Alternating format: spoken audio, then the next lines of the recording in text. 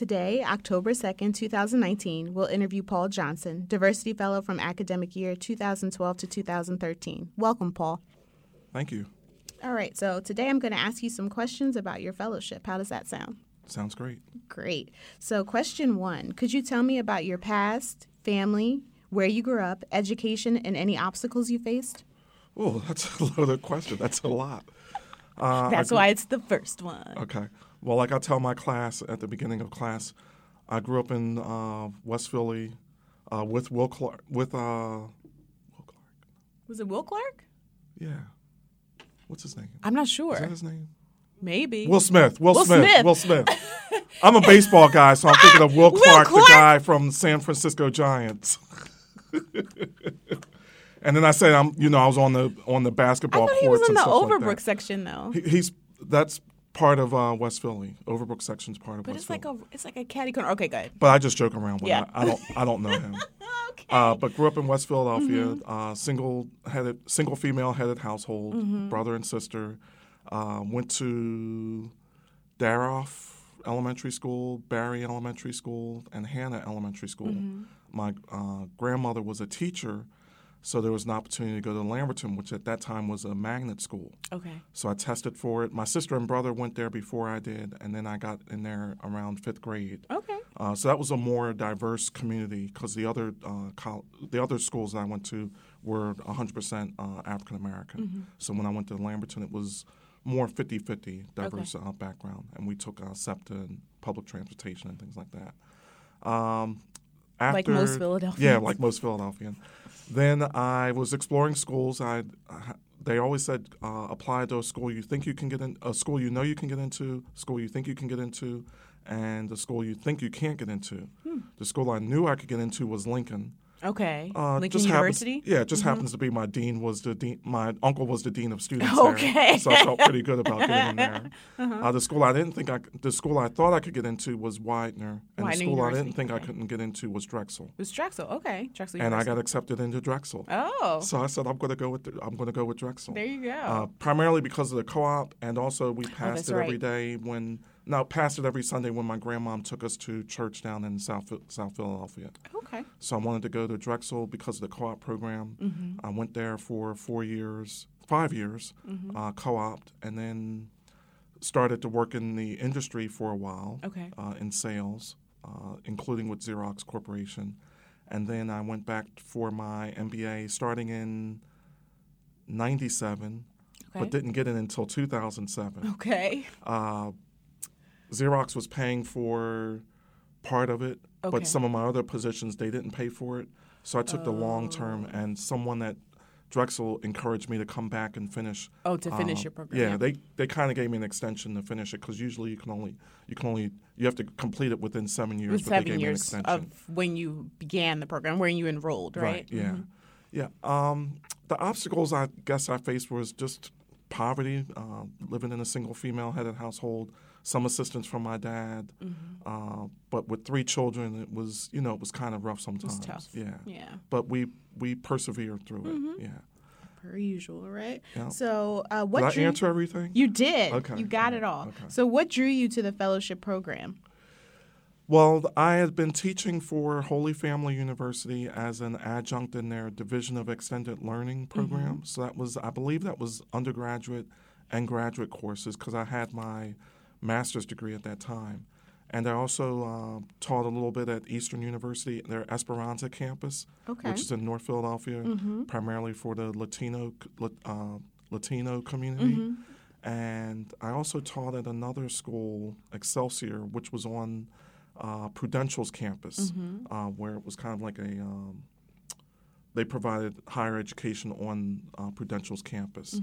And I saw the opportunity. My brother-in-law Michael Robinson made me aware of it, and the former head coach of Montgo, Lou Lombardo, also made me aware of it because I was in '99. I was an assistant coach with Lou Lombardo for Montgo, so I was familiar with Montgo already.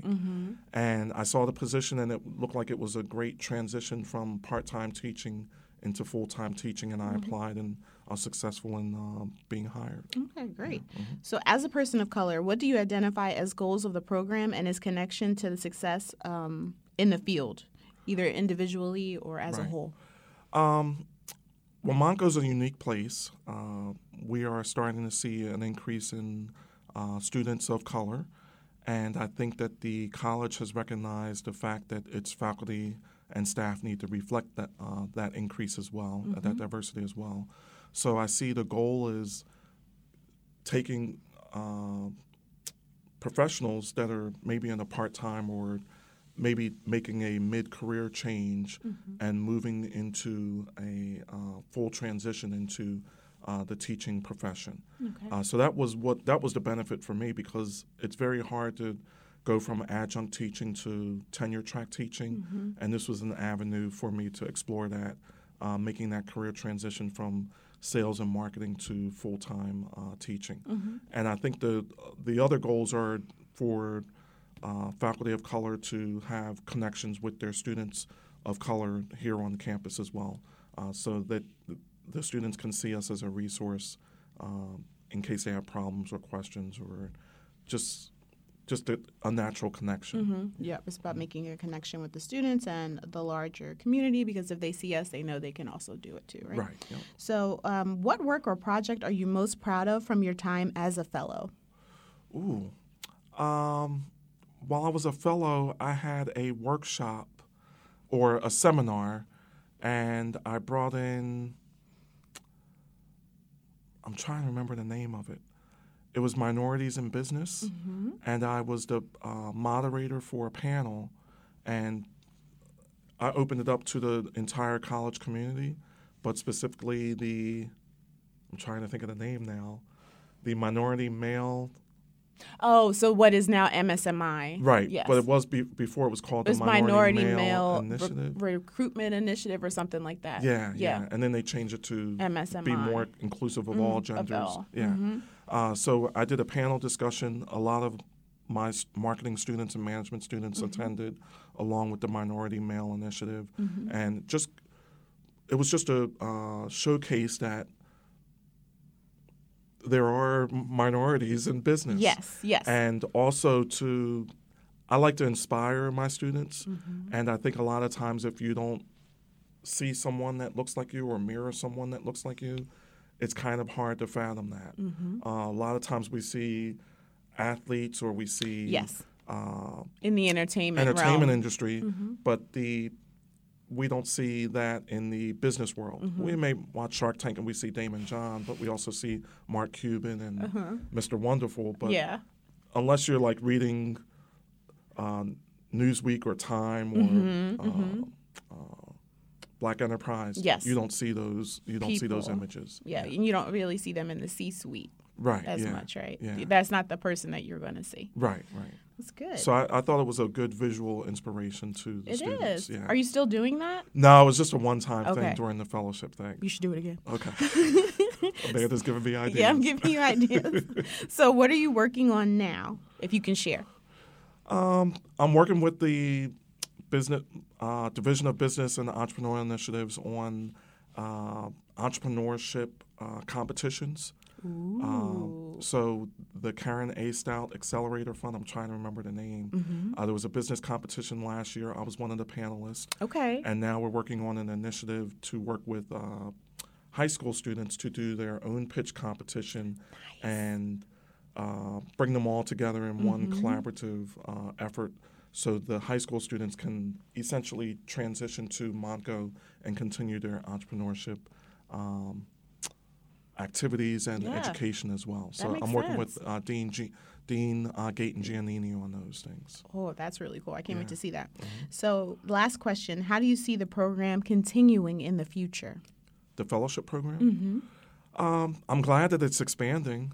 And one of the things that's a little frustrating is it takes, because we have 4 academic divisions. 5. Five academic divisions. It takes a while for them to cycle back around. So I felt like I was the only minority full-time in business at Entrepreneur Initiatives until just recently. Yes. And it takes until a while Damon Gray, who also interviewed. Right. And then we have some faculty that have been hired as a result of not of the minority fellowship Yes. program as well. So it's good that our division is starting to diversify. Going forward, I'm glad to see that it's expanding. I'm hopeful that they will also count the diversity year towards service to the college. Or 2 years. Okay, because some of them were 2 years long as service to the college for promotion aspects and things like that. So I think that those, and also continuing with the mentoring program, I think those are some good ways to keep the program sustainable. Great. So that's all the questions I have. Thank you for coming in today. Sure. Thank you.